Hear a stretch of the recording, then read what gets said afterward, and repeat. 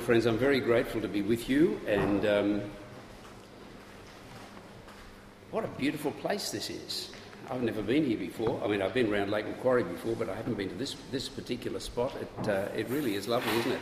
I'm looking forward to seeing it in the morning. And congratulations on getting here. It's very difficult on a Friday afternoon, Friday evening to get to places. In particular, congratulations to anyone who's come with children. I always admire very much parents with young kids who manage to get away to weekends like this. It's really, really hard work.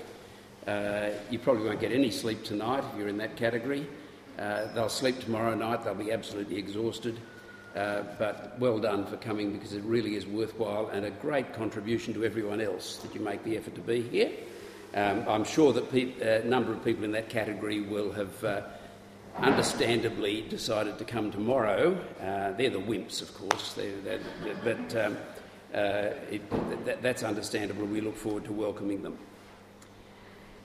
Friends, this weekend I'm doing something I haven't done before, and I warn you of that. I'm not sure it's going to work all that well, so you're the guinea pigs. I want to look with you a little bit at this extraordinary man in the pages of the Bible by the name of Elisha. We'll only be having some glimpses, so we'll be just and particularly tonight, I'm going to be just really talking around introducing the subject, looking at why we're looking at this subject, trying to set some sort of context for it, and we will, before we get to the end, at least that's my plan, we will actually meet Elisha briefly tonight, and then we'll be dipping into just a few little points in his life. The story is a big story, a really, really important story, for reasons that I hope will become clear. But it's a strange thing to be doing. Elisha lived round about 850 years before the birth of Jesus. So we're going back a long, long way. He was living in Israel, that part of the world that always seems to be turbulent, and it was turbulent in his days. But you could be forgiven if you start wondering, come on, of all the things we could be doing this weekend, of all the things we could be thinking about in our troubled world, if all the things we could be putting our minds to, you're going to take us back 2,000 plus 850 years to look at a man way back then. Yes, that's what we're going to do. And I hope that you will see that it really is a very, very important thing that we're doing. So before we introduce him, I want to spend a few minutes thinking about why we're doing this. The Bible is remarkable. Now, I think if you're a Christian person, you know that. But I wonder whether we appreciate just how remarkable. I've been reminded recently of the dimensions of how remarkable the Bible is. I've been reading what I think is quite an important new book by a highly respected historian by the name of Tom Holland. He's not a Christian believer, that's important to remember. He's not a Christian believer, but he demonstrates in this major book, it's a big book, and it's been very widely read and it's very widely respected, and he demonstrates that it was the Bible that introduced to the world ideas like human rights, equality, freedom, tolerance, and quite a number of other really important values that are recognised and valued by almost everyone in a country like Australia. We have debates around them, of course, but there are not that many people in Australia who'd want to dismiss those ideas as not valuable ideas. And what he demonstrates is that apart from the influence of the Bible, societies and cultures have not developed those important concepts. And he has come to understand that almost everything that he loves in today's world, although he himself is not a Christian believer, has come from the influence of the Bible. He has this really intriguing question. He asks, this is one of many questions, he asks, how did the human race ever learn, listen to this one, how did the human race ever learn that it is more noble to suffer than to inflict suffering? Right? Now, I think if you talk to almost anyone in Australia today, they'd agree with that proposition as a generalisation, okay? That it's more noble to suffer than to inflict suffering. Tom Holland points out that no ancient society believed that. And it was the suffering of Jesus on the cross and the impact of the gospel message about the death of Jesus on the world where that message has gone, that taught us this radical but important idea that was unheard of in the world before, or in the world uninfluenced by Jesus, that is, by the Bible. I found the Tom Holland story quite fascinating. I still can't quite work out why he isn't a Christian, but he's not, and he's quite emphatic that he's not. That's another story. But he's a man who, in his youth, in his childhood, did go to Sunday school and learnt the Sunday school stories, and he tells the story of how in those days he found that he was much more interested by all the bad people in the Bible. He was fascinated by the Egyptians and the Romans and the Babylonians and the Assyrians, and he grew up to become a historical scholar, and he's written major scholarly books on those groups of people. But he came to a point about something like 15, 20 years ago when he said, I'm fascinated by the Assyrians, the Babylonians and the Egyptians and the Romans, but I don't love them. I love the culture that I have been brought up in, and I love lots of things about it, but I don't love any of these cultures. And so he set out on a scholarly exercise. It took about 15 years, and only last year this book was published, where he came to the conclusion, and it's being widely accepted. It is being debated, but it's being widely accepted. I'm quite sure he's right. He's right on the money in the conclusions he's come to. But he's come to the conclusion that all of those things that he loves, like respect for human rights, like the equality of human beings, like it's more noble to suffer than to inflict suffering, the things that he sees as quite distinctive have all come from the Bible. However, it's more than that. And I'm not sure that Tom Holland actually grasps this bit. Because the Bible has had this powerful impact on the world, and so much of the world, as a side effect of its main purpose. See, the Bible's own claim is that in this book, God himself addresses the human race. That's what the Bible claims. It is not primarily a book about human rights and equality and freedom and tolerance and suffering and so on. It's a book about the God who created all things and who has done so purposefully and is committed to bringing his good purposes for all things to completion. The Bible tells us the story that makes sense of the world and of human life, true sense. As we read and learn from the Bible, we're learning from God himself, from our Creator. The Bible is what God wants humans to know as they live the lives that he has given them in the world that he has made.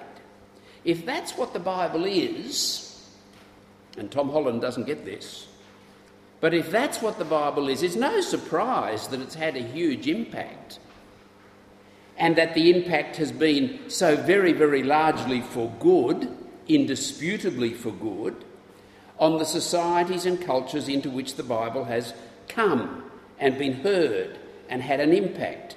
But that is a side effect of the purpose of the Bible, which is summed up in the words, I just take the words of 2 Timothy chapter 3, verse 15, if you're taking notes, which describes the Bible like this: the sacred writings which are able to make you wise for salvation through faith in Christ Jesus. Now, friends, that's what God wants us to know. That's how our lives connect to God's purpose for the whole of his creation. As we listen to the Bible, any and every part of the Bible, we can learn lots of things. We can learn about human rights and equality and freedom and so on. That's fine. But God's purpose for the Bible that he has given us is that we will be drawn to Jesus Christ and that we'll learn to trust him and so be saved. Now let's remember that as we travel back in time to the 850s BC to meet the remarkable man whose story we'll be glancing at together. We'll just be dipping into his story. We'll start in a few moments. We're going to leave an awful lot of his story untouched, but that's all right. That's the limited time we have. The man's name, as I've mentioned, is Elisha, and his story starts in the passage that was read to us a few moments ago at the end of 1 Kings 19. His story continues into the book of 2 Kings, and since my guess is that these books, 1 and 2 Kings, are not exactly the most familiar books in the Bible, I want to take a few moments now to sketch what 1 and 2 Kings are about. Okay, we're doing a lot of introductory work tonight. Sorry we're doing that on a Friday night when everybody's a bit weary, but just see if you can bear with me. Stand up and walk around if it helps, whatever you want to do. But I want to sketch what these books of 1 and 2 Kings are about. We're going to think, well, what's the significance of the story they tell before we come back and look at this particular character. 1 Kings, and the notes might help you just to follow what I'm saying here. 1 Kings begins with who? Tell me who's at the beginning of 1 Kings. Who's the big guy at the beginning of 1 Kings? Solomon. Yes, Solomon. Solomon, the son of the great King David. And at the beginning of 1 Kings, Solomon becomes king of God's Old Testament people, Israel. And what a king he was. I don't know whether you've read the story of Solomon's kingdom recently. I have. You may remember that God had made a promise to David, Solomon's father, that a son of David would one day reign over a kingdom that would never end. That promise is back in 2 Samuel chapter 7. Christians know that the son of David who fulfills that promise really is Jesus. But long, long before Jesus, there was David's son Solomon. And for a short time, it would have been possible to think that Solomon's kingdom was the promised kingdom because it was so good. It was a kingdom of peace. There was no war. There was no conflict. There were no external threats. It was a kingdom of prosperity. The economy went really, really well in King Solomon's kingdom. And Solomon himself was a good king, a wise king. And I reckon if you'd been there then, you may well have thought, this is it. We've arrived. This is not only what God promised David, it's what God promised Abraham centuries earlier again, that the descendants of Abraham would enjoy God's blessing and they would be a blessing to the world. That's what Solomon's kingdom felt like. It felt like we'd arrived. It was so, so good. One of the things that Solomon did, perhaps the most important thing he did, was to build a magnificent building in Jerusalem. We often call it the temple. The Bible doesn't actually call it the temple. Sorry, in 1 and 2 Kings it's not called the temple. It's called the house for the name of the Lord. We're not going into any more details of Solomon here, but Life in Solomon's kingdom could be summed up by the words of 1 Kings chapter 4 verse 20. It goes like this: Judah and Israel were as many as the sand by the sea. They ate and they drank and they were happy. Good days. No bushfires, no coronavirus, none of the troubles of our world. It was a great, great time. It was, in fact, an anticipation, a kind of foretaste, if you like, a kind of picture of the kingdom of our Lord Jesus Christ. We can now see that looking back. The kingdom that Jesus will finally bring. And as such, Solomon's kingdom was the high point of the whole Old Testament story. But, as I'm sure you know, Solomon's kingdom did not last. Indeed, one of the lessons of the story of Solomon's kingdom is this: that Solomon, great and good though he was not great or good enough. And indeed, in his old age, he lost the plot badly. He got involved with a whole lot of foreign women who, we're told in 1 Kings chapter 11, turned away his heart after other gods, and his heart was not wholly true to the Lord his God. And he introduced the worship of these other gods into Israel, and with them the corruption that always goes with having gods that are not God. And to cut a long story short, Solomon's great kingdom collapsed. After he died, it split into two inferior kingdoms. That's 1 Kings chapter 12. In the north was the kingdom that retained the name Israel. To the south, there was a smaller kingdom that was known as Judah. Judah had Jerusalem. Judah had the house for the name of the Lord that Solomon had built. The throne in Judah was passed on generation after generation to descendants of David and Solomon. But in Israel, the northern bit, the northern breakaway kingdom, the throne kept changing hands, very often by an assassination or a coup of some kind. The kings in the north consistently adopted and maintained policies to keep their people away from Jerusalem, away from the house for the name of the Lord, away from the Son of David who was reigning down there, away from any possibility of them hearing the promises that God had made to his people, promises that they may well hear if they went to Jerusalem. Well, eventually, a king came to power in the north who was the worst king Israel had ever known. He was the seventh king up there in the north in the first 50 years of the breakaway kingdom of Israel, and his name was Ahab.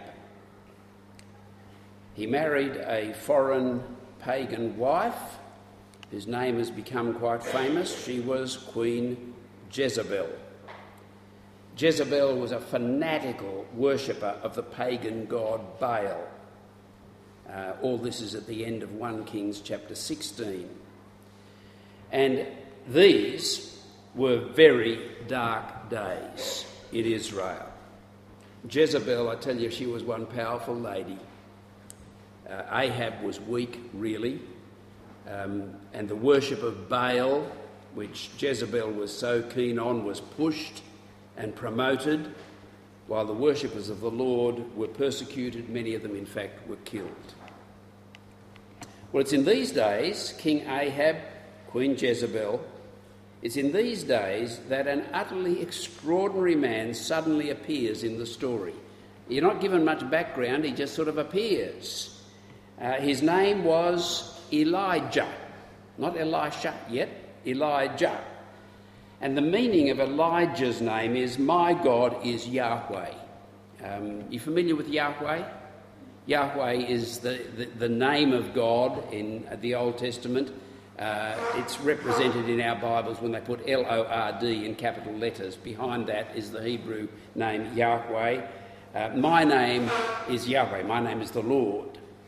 I sort of imagine Elijah are coming in. You've got to remember that in the Hebrew language, the meanings of names are very obvious if you're a speaker of the language. And so Elijah would have come in and said, "Hello, Your Majesty, my God is Yahweh." He was sort of introducing himself, but he was making a statement at the same time. And Elijah, giant of a man that he was, made a huge impact on Ahab and on the people of the northern kingdom. I'm sure you can remember the most famous event in which that happened. That was on Mount Carmel, when Elijah confronted the 450 prophets of Baal and demonstrated who really is God in no uncertain terms. That's 1 Kings chapter 18. Well, it was not long after that spectacular event that Elisha enters the story. We're going to come back to that moment very shortly. 1 Kings ends, however, with the death of Ahab and his son Ahaziah comes to the throne in Israel. But Ahaziah was no better than his dad. And you turn the page and you come to 2 Kings. Ahaziah's still on the throne, at least for the first chapter. Elijah's still around, but not for long. And when Elijah departs from this world in rather unusual way in 2 Kings chapter 2, which we'll look at tomorrow morning, Elisha's story begins in earnest and continues through to 2 Kings chapter 13. And then the rest of 2 Kings, I can sum up fairly quickly. The rest of 2 Kings tells the story of the continued decline of that northern kingdom until eventually it was just utterly destroyed and wiped off the face of the earth by the Assyrians. That's 2 Kings 17. The year is about 722 BC by now. And then we're told for the rest of the book how the southern kingdom of Judah, you don't hear all that much about the southern kingdom of Judah up to this point, but now we turn our attention to the southern kingdom of Judah.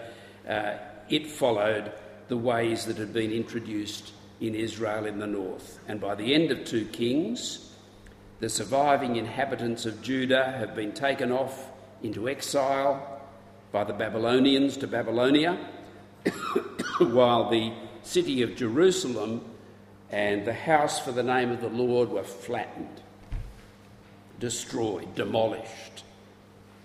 The story of 2 Kings is not a happy one.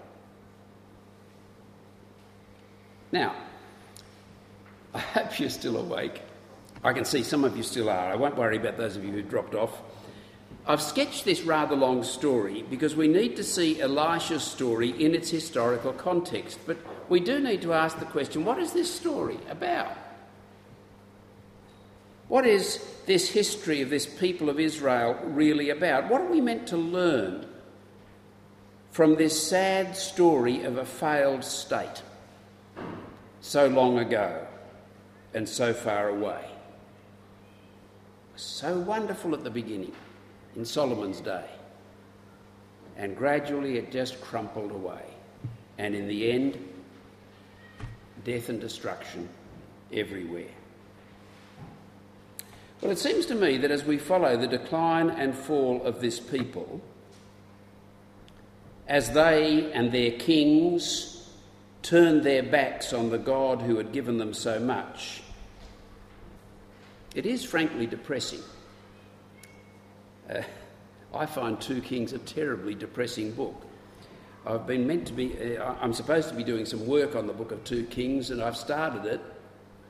I started to write a little commentary on the book of 2 Kings, and I get so depressed every time I open it. I haven't written anything for months. It's a very depressing book. So some of you can come and encourage me and tell me it's not all that bad. But I think what is particularly depressing about the book of 2 Kings is that Israel and Judah too are so like the world in which we live. Israel's miserable history, Judah's miserable history, is too much like the miserable history of our world. That's why when you get into it and start to take it seriously, I think it really is so depressing. The story of Israel, I'll say Israel because originally the whole nation is Israel, and then you've got the two nations, Israel and Judah. By Israel, I mean the whole lot. The story of Israel is a kind of small-scale version of the story of our world. If you think about it, think of Solomon's kingdom there and how it all ended up. God gave us so much. The beginning of the world, as the Bible presents it to us, was sort of like Solomon's kingdom. And indeed, as you read through 1 Kings 1 to 11, and if you do that in your own time over the coming weeks, you might like to look out for this. You hear all sorts of echoes and reminders of Genesis 1 and 2. And as we follow the kings and the people turning away from God, refusing to live lives of thankfulness to God, refusing to trust God, refusing to obey God, it's sort of like a rerun of the Genesis 3 story. And so it is like the world we now find ourselves in. And as Israel and Judah collapse, we're quite right to see a reflection, like in a mirror, of the disintegration of our world at so many levels and in so many ways. The history of Israel in the pages of the Old Testament is like a kind of representation in miniature of the history of the world. And that's a cheery thought, isn't it? For this time on a Friday night. But the history of Israel in 1 and 2 Kings raises the question that the history of our world raises, namely, what hope is there? I don't know whether you think about these sort of things seriously. Most of us do at certain times of life, and I think I've got to a stage of life where I find myself thinking about these things a lot. You could very easily think, couldn't you, as you look at the world we're in at the moment, you could very easily think that God has given up on our world. And I'll tell you what, you could easily think that he was fully justified in doing so. A friend of mine, a Christian leader up in New England, I'll leave his name out because when I'm telling a story about him, it's a good story. But I was driving with him round Armidale Way at one stage, and he just turned to me and said, "You know, I wouldn't be surprised if God never sent rain on this land again." He was thinking just of the godlessness of Australia and it's not too much to say, is it, the hatred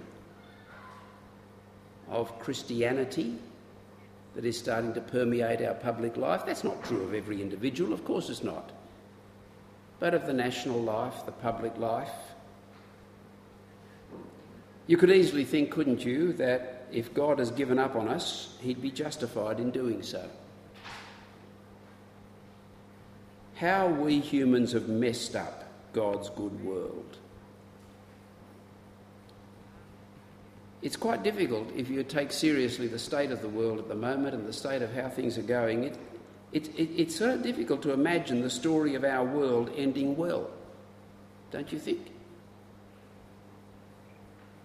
In our own day, we find ourselves in a world that is busy at its own destruction.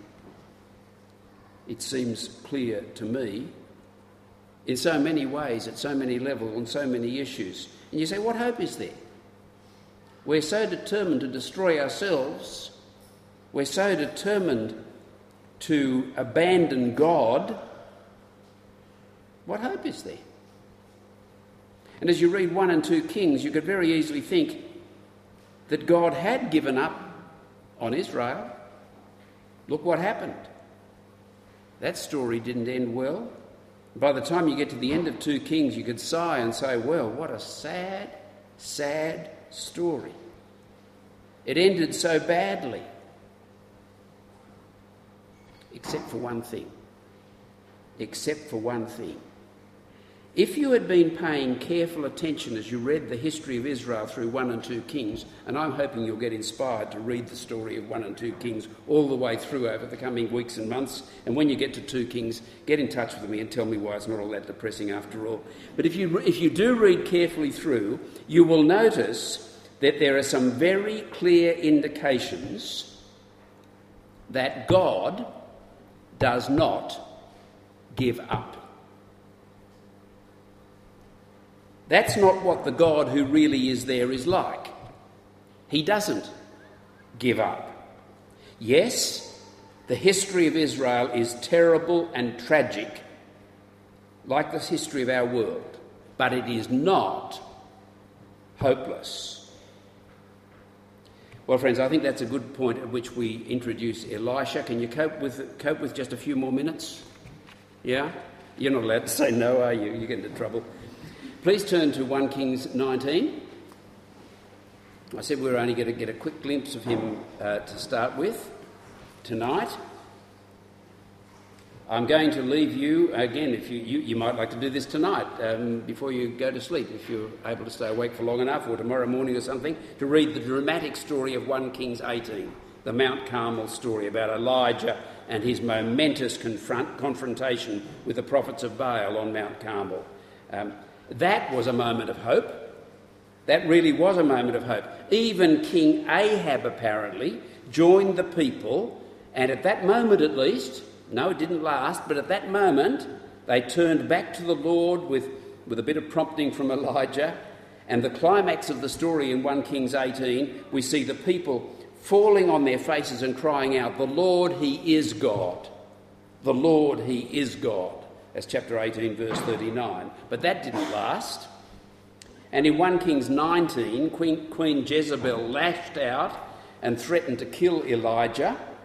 Again, I'll lead you to read the story of Elijah's escape through the first part of 1 Kings 19. Suffice to say that Elijah fled for his life, and he fled a long, long, long way south, far out beyond Jezebel's reach.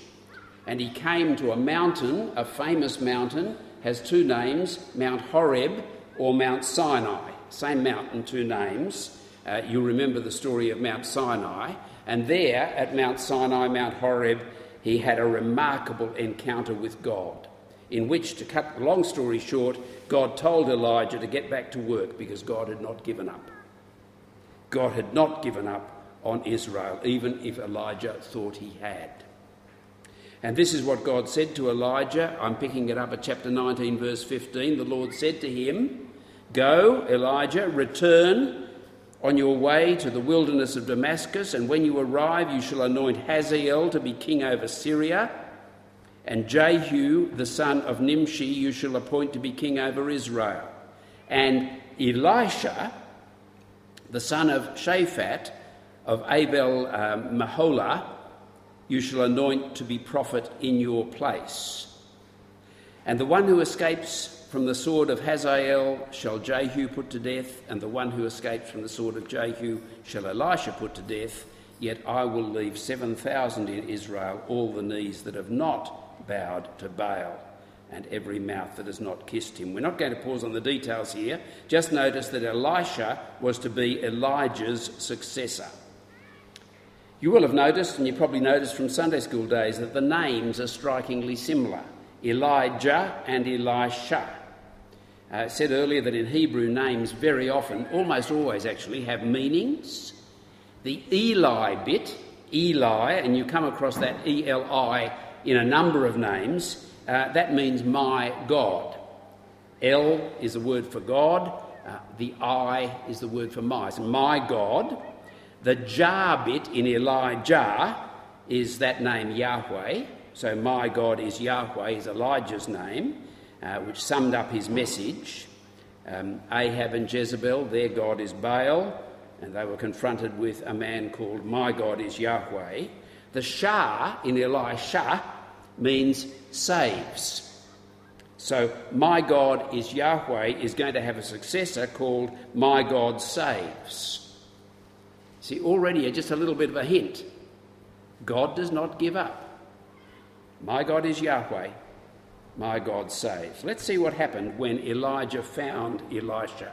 Very quickly, verse 19, so 1 Kings 19, verse 19, so he, that's Elijah, I'm reading from the ESV, departed from there, that was way down south at Mount Sinai, Mount Horeb, way outside the borders of Israel, and he found Elisha, the son of Shaphat. He'd gone all the way back to Ahab's territory in a farming town in the Jordan Valley. Elisha, who was ploughing with 12 yoke of oxen in front of him, and he was with the 12th.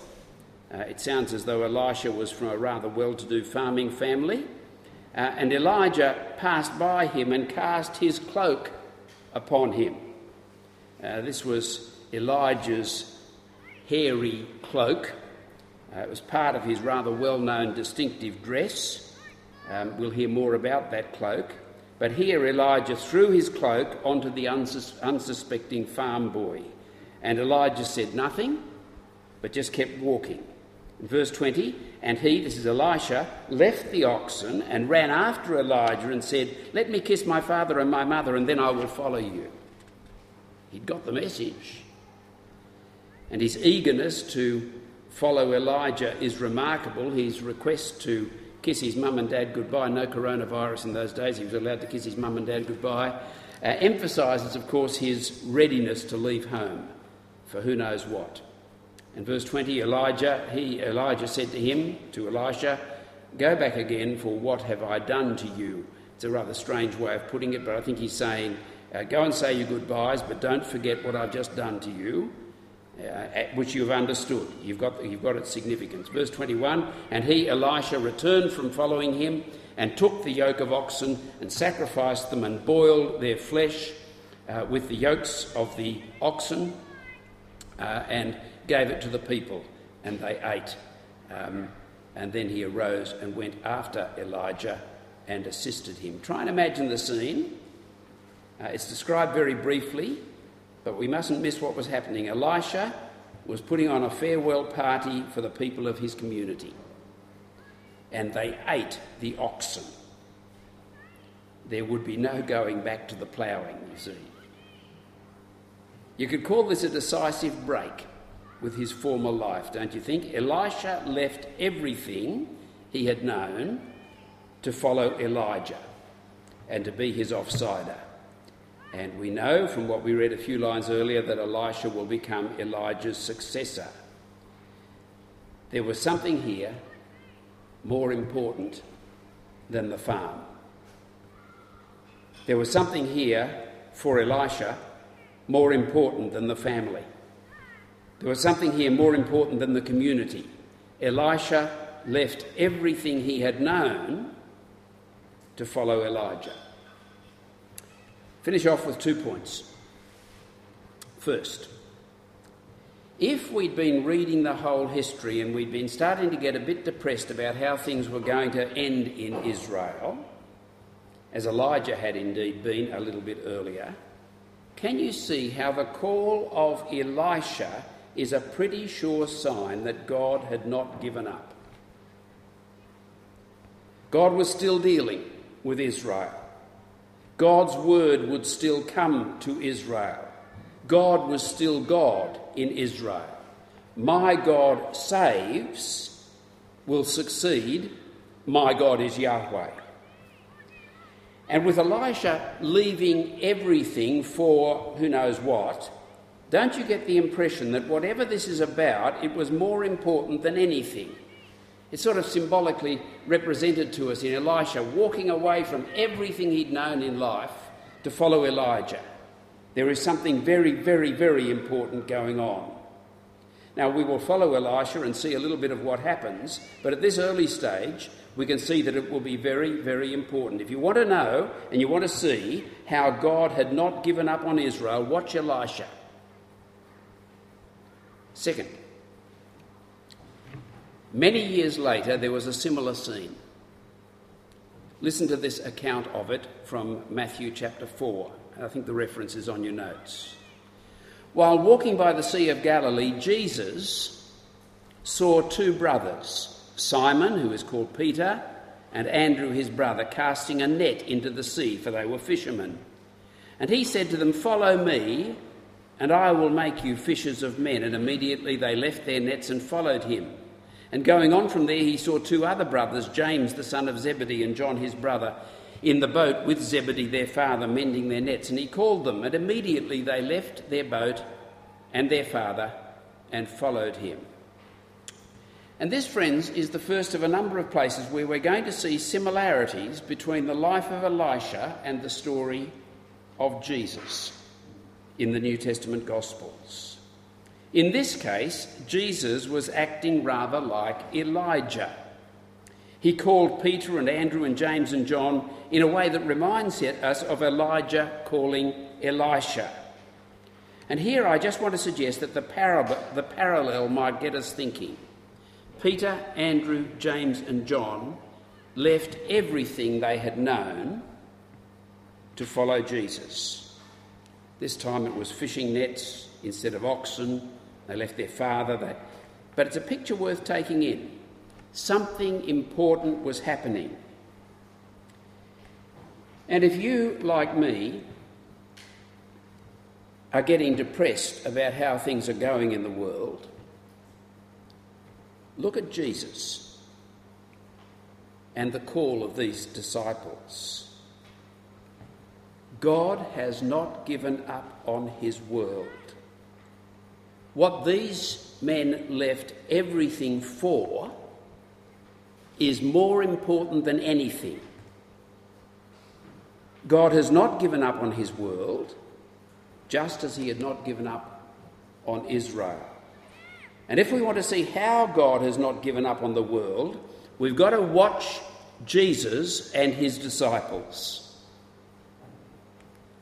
In an important way, in Jesus, God was doing again something that he'd done before in Elisha. Just go back to Elisha for one final moment. In the pages that follow 1 Kings 19, right through to the end of the book of 1 Kings, there are some pretty exciting stories involving Elijah and King Ahab. Elisha is not mentioned again in the rest of 1 Kings, but we can assume that he was there. He was Elijah's assistant. The next time we hear of Elisha is at the beginning of 2 Kings chapter 2, where Elijah's time on earth was coming to an end, and the time for Elisha to fill Elijah's shoes, so to speak, or actually to fill his cloak is what he did, had come. Now we're going to take up Elisha's story at that point next time. Would you join me as we just pray to conclude? Now, dear God and Heavenly Father, we thank you for these great figures of the past. We thank you for the way in which you have worked through the centuries. We thank you for the Old Testament history that prepares us for the coming of Jesus and gives us many insights into and ways of understanding the extraordinary grace that you have shown us in Jesus. And we thank you tonight for this simple thought,